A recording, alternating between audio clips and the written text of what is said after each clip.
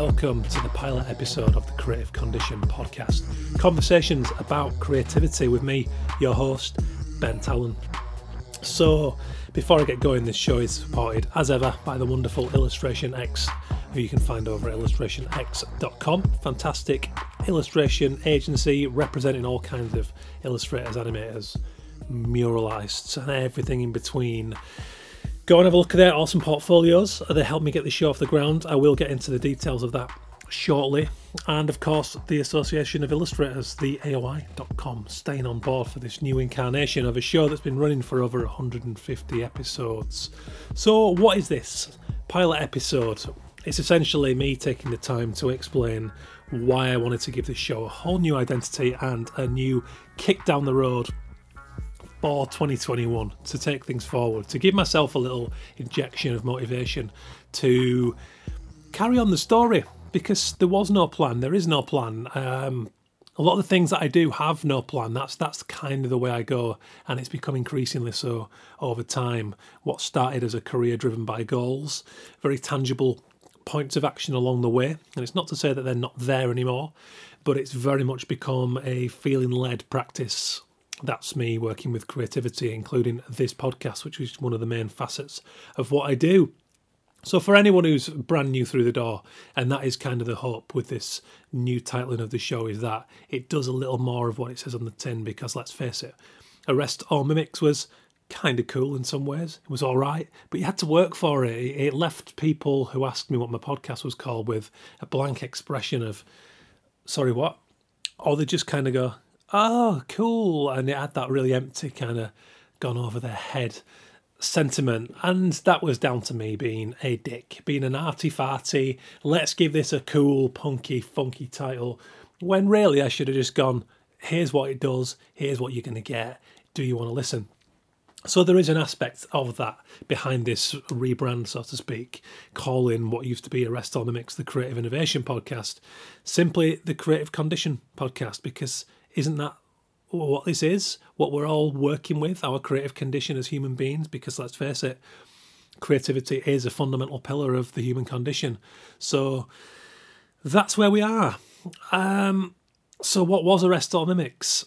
I mean, the show's not going to change too much, to be quite honest. It's still going to be the music beds provided by Dirty Freud. It's still going to be me having conversations around creativity with a broad range of people that I hope is going to get even broader. Arrest All Mimics was somebody who was asked if he'd ever thought about doing a podcast, going, no, but I listened to about 20 of them, and technology is really affordable these days, and there's YouTube over there with American kids who've posted these tutorials about how to work GarageBand and Zoom microphones, and actually that'd be quite fun. So it was a suggestion by the MD of Illustration X, Harry Lyon Smith, after I approached him and sort of said, look, I've written this book, which was Champagne and Wax Crayons, and universities have asked me to come and do talks, and I really kind of enjoy talking about creativity in these various contexts. What can you do for me in that respect? And Harry's also me, will never just shut the door and go, nothing, I'm busy, go and be an illustrator, that's what we're paying you for. He kind of went, well, I listen to a lot of podcasts, you listen to a lot of podcasts, you talk a hell of a lot about creativity when we get pissed at these socials that we have through the agency. Why don't you do that? And he kind of went, if you do, I will support the show through Illustration X, because we think it's pretty cool podcasts and could really benefit the agency and hopefully you too. So I went, okay, that's cool. Somebody just offered to pay me to talk about creativity with a microphone in front of me. And that's what it was. There wasn't a plan. It was a guy who, throughout my life, had become increasingly in love with what creativity did for me on an emotional, mental, physical level. It's something that's given me a huge buzz since as long as I can remember, something that was supported by my parents, something that, by and large, has kept me out of mental health trouble. And it's something that I felt very strongly about in that respect. It made me sad that society didn't share that en masse. Not every kid was encouraged like I was to pick up the pens or listen to an album or whatever creative interest I had. Enlivened my parents. They kind of went, well, that's cool. It means you're not hanging around on the streets taking drugs or doing something that's more destructive. So we're right behind that. Yeah, of course, go and do it for a career, because if you enjoy it, you're going to be spending a lot of hours doing this stuff. So, in a roundabout way, creativity has been a part of my life, a real leading dowsing rod almost in my life for as long as I can remember. So really, that's what Arrest All Mimics was. It was a suggestion by Harry Lyon-Smith. It was an acceptance by me, and it was a man who'd never done any kind of broadcasting, any kind of media production, learning on the job. That's what it was. You go back and listen to some of those early episodes, and they are, they're really rough around the edges. But I like to think that right from the off, I was already at a point in my career where I understood the implicit importance of doing things your way and not straying too far from what you do well and the way you talk and the way you view the world. So I stuck to my strengths, and I knew that this wasn't the BBC. I knew it didn't need to be that, shouldn't be that, and certainly couldn't be that, because I'm just not that. So I did it in this kind of pirate radio, here's a rough cut music beds, here's a man recording in a bedroom or in a cafe or on a train when he should really be doing it in a studio. But isn't that what underpins everything that I create? Whether it's a drawing through my illustration studio, whether it's a passage from a book, a short story that I've written, everything had this zine aesthetic, if that makes any sense. So I wasn't going to change that. So really, it did kind of have a lot of soul to it from the off. And then, of course, I went to guests who I knew would be good. I used my comfort zone to begin with. I combed the arenas of illustration and graphic design and talked to these interesting people who had either come into my life by chance, came into my life after I started the podcast, or had been around in my life for a while, and I knew that every single one of them had an interesting story and something worth sharing with a wider audience. Just like Champagne and Wax Crayons, it was done through my eyes and my mouth, but it was never going to be an ego trance. It wasn't going to be an autobiography because I fancied writing an autobiography and felt, I wasn't deluded that the world would want to hear my story. What I knew that I had was a journey through the arts and the experience of building a career and what that feels like in terms of the frustrations and the challenges and the awesome highs and the terrible lows along the way. And wouldn't this be valuable to write in such a way that people could read it through my view on the world? But actually, it was written so that if someone read it who didn't know me, didn't give a shit about me, which was going to be the majority of the audience, they would still take great valuable lessons and insights from it. And that was what I wanted to do with the show. So that was the thinking behind each of the guests. So it kind of evolved. It moved from those illustrators and designers, and they're always going to be a core of what I do because I love those industries. But I also wanted to hear from comedians and from actors and filmmakers and set designers and musicians. And I wanted to pull together all these people doing interesting creative things, put their story on the table under the microscope and kind of go, well, yeah, you kind of should get outside of your discipline and go and listen to that person who you might never have listened to before, because they're going to have an angle on creativity, a set of experiences that might suddenly just activate something that's been lying dormant in your world that might change everything. It might give you a whole new zest. It might give you a impetus to go and do something you've never done before, and it might just make you feel that little bit better about what you're doing day to day. So that was the idea. Again, subversive, odd title. That being said, managed to get a decent listenership, so thank you for anybody who's contributed to that, because it was a massive buzz to see the episode numbers going up as this thing moved along. And it fluctuated, it ebbs and flows. I'll get somebody on there who's been around for 50 years, let's say Sir John Hegarty, the only knight I've had on the show so far, and considered one of the most creative minds in the advertising world ever. And he got way less listens than, for example, let me think who. Maybe Hazel Mead, who was at university at the time. But for different reasons, some of these episodes are way more popular than you would expect. Other ones just really don't get where you hope they would get to, So that's the thing. So there was over 150 episodes, way more than 150 guests. Everything from creative agencies to individuals to collectives to school children doing their own art projects. I wanted it to be fun. I wanted it to be broad. I wanted it to be exciting. And I hope that to some degree that's what Arrest All Mimics was. And as I got past 150, it kind of felt like it had begun to slow. But I didn't want to pack it up. I love doing this stuff. I'll always do this to some degree. No matter how sporadic the episodes are, I care about creativity too much, and it became this accidental, formal education after college and after university, you know. It was another block of learning by getting to spend all this time with these people and share these conversations, so that I hope you had the same insights and education that enabled me to sit down in the homes and studios of personal heroes, of industry mainstays, of vibrant beginners and pioneers alike. And it's just helped me to understand how to live with this creative condition that we all have. Because that's the thing. I think that's, you know, if you're going to be in this industry, if you're going to use creativity as a lead for anything in your life, you have to understand and accept that every single human being is creative. That's what sets us apart from the animal kingdom. It's as simple as that.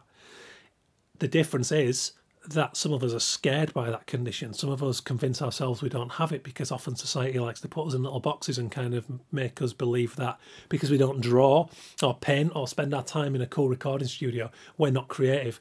But to the contrary, some of the more creative humans on this planet that I've met have been bricklayers or have been engineers. And you know, it doesn't have to be from the arts. So that's where I want to take this show. I want to keep it predominantly in the arts, but I also want to get insights from people who are just doing forward-thinking, innovative stuff that can help us all to get new ideas. So that's where we're at. I've recently been ploughing a lot of time and energy into writing my books and my book projects. That's still the case. I'm obsessed and in love with writing, as I am with illustration. And then this show came back into the fore. That's what happens, you see. I've created this weird biosphere of things. You know, I've been an illustrator for 12 years working for a broad range of clients. And then I wrote Champagne and Wax Crayons. And since then, I've released 2 more books, Isolation Watch and Your Mum. And I've fallen in love with that. And then the podcast. So what happens is I've realised that I need that environment where all these things feed the other thing. And between those 3 core pillars, there are so many disciplines that come into putting these pieces of work together. And it's just made me realise that my brain is one of those brains that absolutely needs the variation and needs the stimulus and needs the change and a new challenge. Whereas I know people who are complete specialists and do the same thing day in, day out, and would happily do that for the next 500 years if they were allowed to live that long. So it's horses for courses, and that's why I feel this show is relevant, because, you know, I'm not saying that anyone should listen to any given episode, but I'm saying that there's something to take away if you're open-minded from every single one of them. So I'm excited about what's coming up. We'll talk about some upcoming new guests before long. But hopefully now with this new title and this new package, it can attract a few more casual listeners who might just be, you know, drifting around iTunes or Spotify and wanting to listen to something that might get their creative juices flowing. The nature of the show, like I said, is not going to change, but I am going to roam a little further than I did before in terms of the guests. And, you know, I just don't know where it's going to move. That's the wonderful thing. That's what's exciting. I'd like to not have that finishing line. Like I mentioned earlier in the show, once upon a time, it was all about working for this client, working for that client, and becoming this and becoming that. And, you know, I was a little bit waylaid by titles and goals and clients, whereas I'm not saying that's wrong. But I do think there's danger of missing what's right there in front of you and around you. And I became much more focused on feeling the day-to-day. Was I excited about everything that was in the calendar that week? And if not, what do I need to change to make myself excited? What I came to realise is that I could get the same buzz from a client I've never even considered working for as I can from those dream ones who actually often end up being maybe not quite what you thought it was going to be. You know, it's not always the case. The dream clients I got were actually brilliant to work for, but we have these ideals and these things we're working towards, and often when we get there, we realise that, oh shit, that wasn't what I imagined it was going to be. So it wasn't a kind of, it was never a case of this is the prescribed path. I don't think you can do that with creativity. So recently I started pushing around a few words of what maybe might become a second non-fiction book after Champagne. Very different. It's not going to be a kind of follow-on from that book. It could just be an essay. It might simply be an opinion piece. I don't know yet. I've just started to put these things down on paper. Exploring creativity, which I feel is so often misunderstood. And at the minute, the working title is the same, The Creative Condition. That's the idea that I'm working with at the moment that fascinates me. And I suppose it's built on the premise of the idea that I'm rambling here. What happens is, I will say to people about, you know, creativity, creative industry, and people go, I can't draw to save my life. And I want to put my head in my hands, because that sentiment, it's the very thing, like I mentioned earlier, that separates us from the rest of the species on this planet as human beings, is creativity. And yet so many people distill that wonderful, magical thing down to a single manifestation, just a process. Drawing with what? Charcoal? Have you tried? Pencil? Ink? It's crazy to do that, because creativity it can be anything you want it to be. It is magic. It's the closest thing we have to magic in this world. I truly believe that. So what always fascinated me about it was not so much the process, but how personality, character, the lived experience, nurture, nature, everyday challenges, place, mood, pressure, among other external factors, they all shape creativity in an entirely different way for every single person at different times. So each of those things can shape it in a different way at a different time. There is no controlling creativity. That's the beauty of it. You can use it, you can channel it, you can grab it when it's right there in front of you when you're feeling it, and use it to great effect. But then it moves and it changes because life happens and something changes. Let's take lockdown, for example. This has been this arguably the most surreal time of many of our lives, right? I don't think anyone would argue with that. And then I start seeing these two camps. Again, just distilled to two camps. People who did something creative during lockdown and people who didn't. Bullshit. It's complete bollocks. It's you work with extenuating circumstances and the pressures and the challenges of life in your individual way. So every single person's way is valid, right? So for those people having a go at people who started up a podcast or a stitchcraft course or whatever in their own time, don't be dickheads. Don't go out and have a go and be all bitter because maybe you didn't do it. I see a lot of that on social media, and it's quite toxic. Maybe start to understand and look at why that is the case for those people, and why maybe it's the case for you that you didn't do that. And how do you feel about it? Do you feel bad that you didn't do that? Is that the reason you're kicking out? I don't know. It's interesting to analyse that. And then I guess the other camp is the people who did do something, and maybe they're looking at the people who did it and going, well, that was a waste of time, wasn't it? You sat at home masturbating or watching Netflix when you could have done something good, and it's again not the case. Don't be so presumptuous.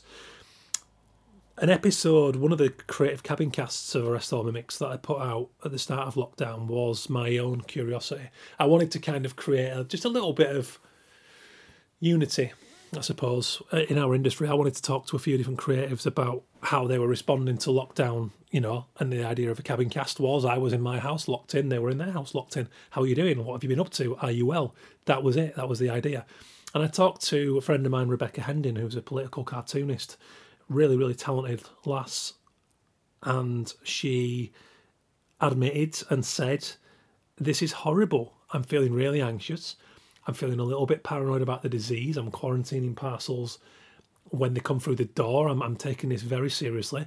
And this was a person who, on a previous episode of the podcast that I had Rebecca on, told me how one of her main pursuits, her main hobbies or pastimes was to walk around London, to just walk without direction, see what she sees, clear the mind. And she wasn't able to do that.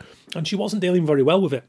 And for someone who's on the surface very creative, she said when she's that anxious and when she's feeling that bad about things, she can't, beyond the necessity of her client work, she struggled badly to get motivated to do anything else creative because there's so much else, the barrage of negativity going on. So it's different for so many people, and I find that really interesting. But look at lockdown, to put it in two camps of those who did and those who didn't is absolutely preposterous because it's a nuanced thing.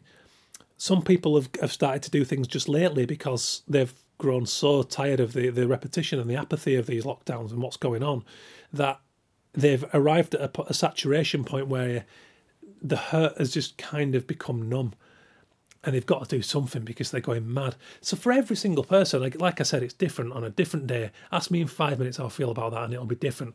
And that's what's fascinating to me about creativity, is that we have to spend this time living with ourselves and understanding our characters and looking into our own souls in order to understand how we cope under pressure, for example. How do we operate when we've got a deadline and we've had some bad news in the family?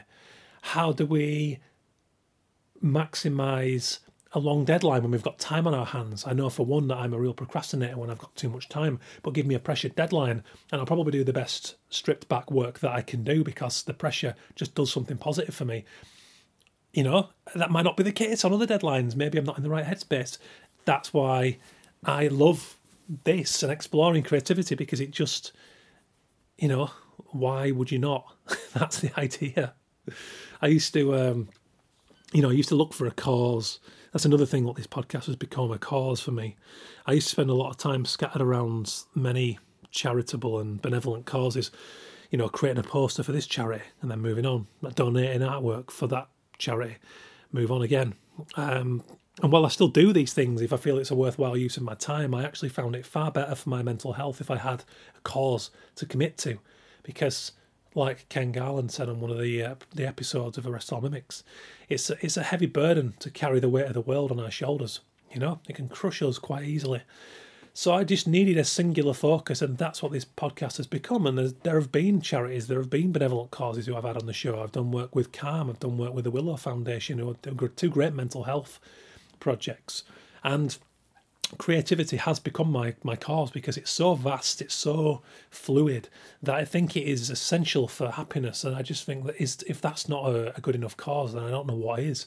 So it's given me, you know, something to get my teeth into. And it's also an underappreciated, demonised part of what we are as humans, and it brings so much good to our lives. So if through this podcast I can build an easily accessible archive of conversations around creativity, then and that would help to empower and energise those who seek to use theirs as a driving force in their lives, then that's something I can build to as a life's work. So that's where we are. Every day, like I said, I'm shouting about some aspect of it. So, I mean, you know, I've been blessed, really, with the people I've had access to. I mentioned Sir John Hegarty earlier. You know, that's the guy who created Flat Eric, who did all those Levi campaigns in the 90s. Really, really awesome work, and yet I found him very humble and just in love with creativity after all this time. And it characterised and it answered a lot of questions about how he was able to be so innovative and keep moving forward. Right through to undergraduates, I mentioned Hazel Mead. She's not the only student I've had on. I interviewed a 10-year-old boy. So a close friend of mine, Shane Gall, his son Liam was doing knockoff Disney cartoons, and he had a whole business set up at school, including late fees, which I just thought was absolutely wonderful. And I asked if I could interview Liam, and Shane and Liam were both up for it. So he's on an episode called The 10-Year-Old Freelancer. So I just had a lot of fun with it, and I want this show to be many parts of a compass that might help guide other people forward, whether it's through the creative industry, whether it's just an idea, whether it's about somebody who doesn't know the difference between illustration and design. It can be anything you want, but I'm going to try and put this thing there and keep building it now under a new title in the hope that it helps you. I think every case is unique. We can learn from all of it. You know, I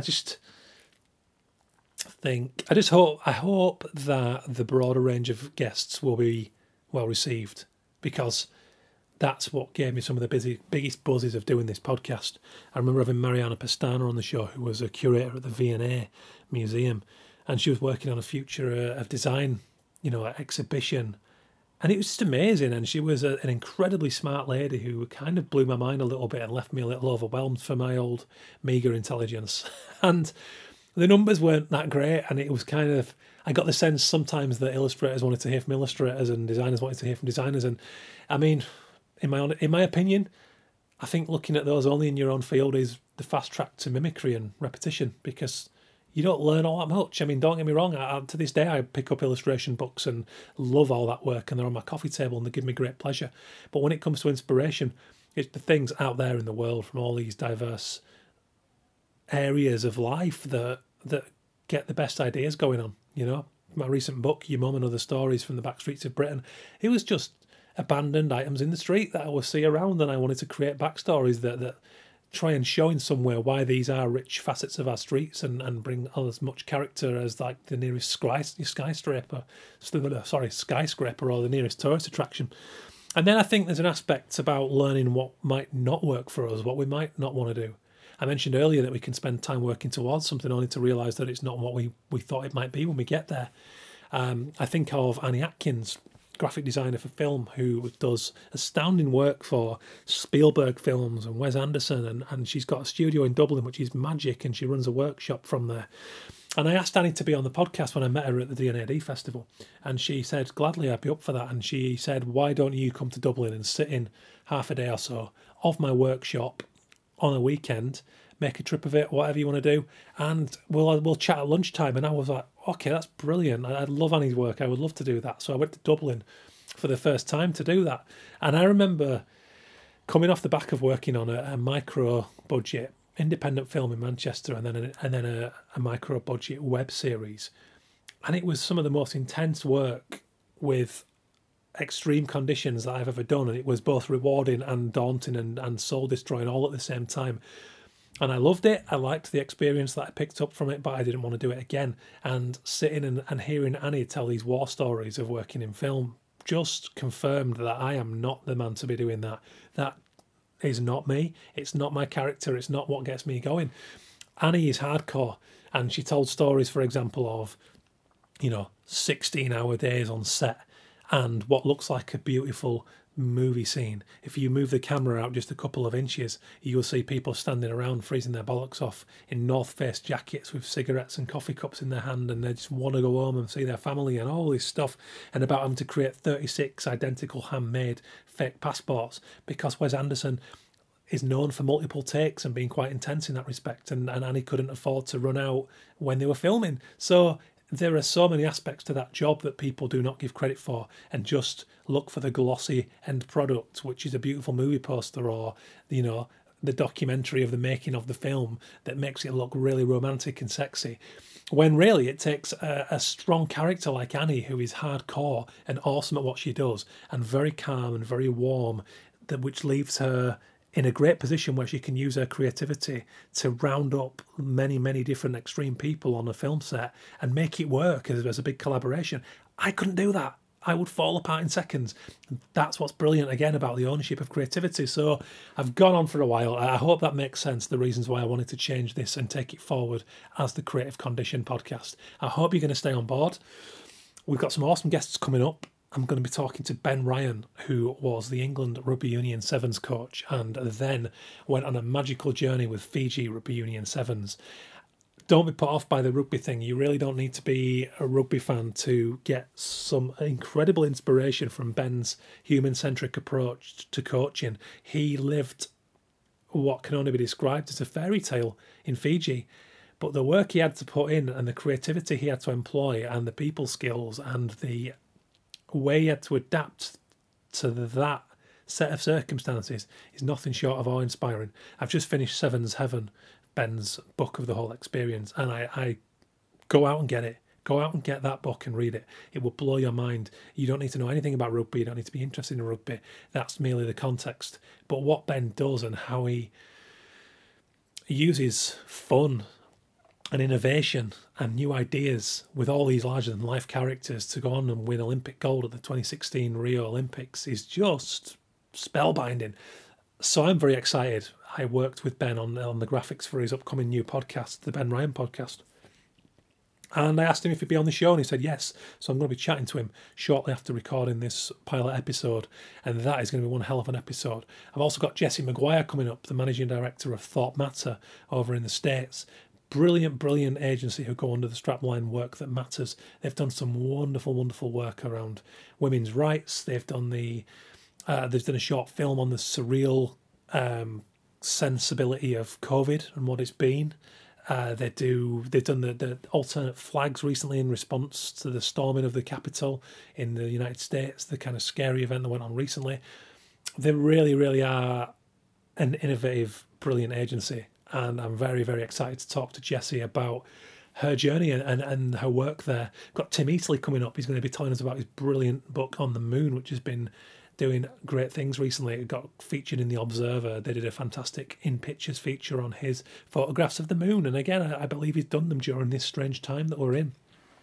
We're going to be talking about his independent books, about his diverse range of skills between design, illustration, and his indie publishing ventures. So I've got all those coming up. I'm very excited. The show is, of course, going to be free as it always is on all the good platforms: Spotify, iTunes, over at soundcloud.com/creative condition. So check it out, give us a subscribe, and if you get a chance, leave us a little review, please, if you're into the show, because it's a massive, massive help. It's out there to stream and download. I have no intention of going anywhere anytime soon, and I also don't know what direction it's going to take next. All I know is I'm excited. I'm delighted to have you still on board. I hope you've enjoyed this episode. Go and support the sponsors, illustrationx.com and the Association of Illustrators, two of the good guys who do a lot of great work for the creative industry. And on social media, please keep the conversation going. I'm going to try and be more active and talk to you guys and get some threads going about the themes within these episodes. So it's over at Ben Tallon, that's TALLON pod on the social media, or just at Ben Tallon if you want me direct. Either is fine. Have a great week, guys. Stay sane during these bizarre times and look forward to more episodes of the Creative Condition podcast. See you later.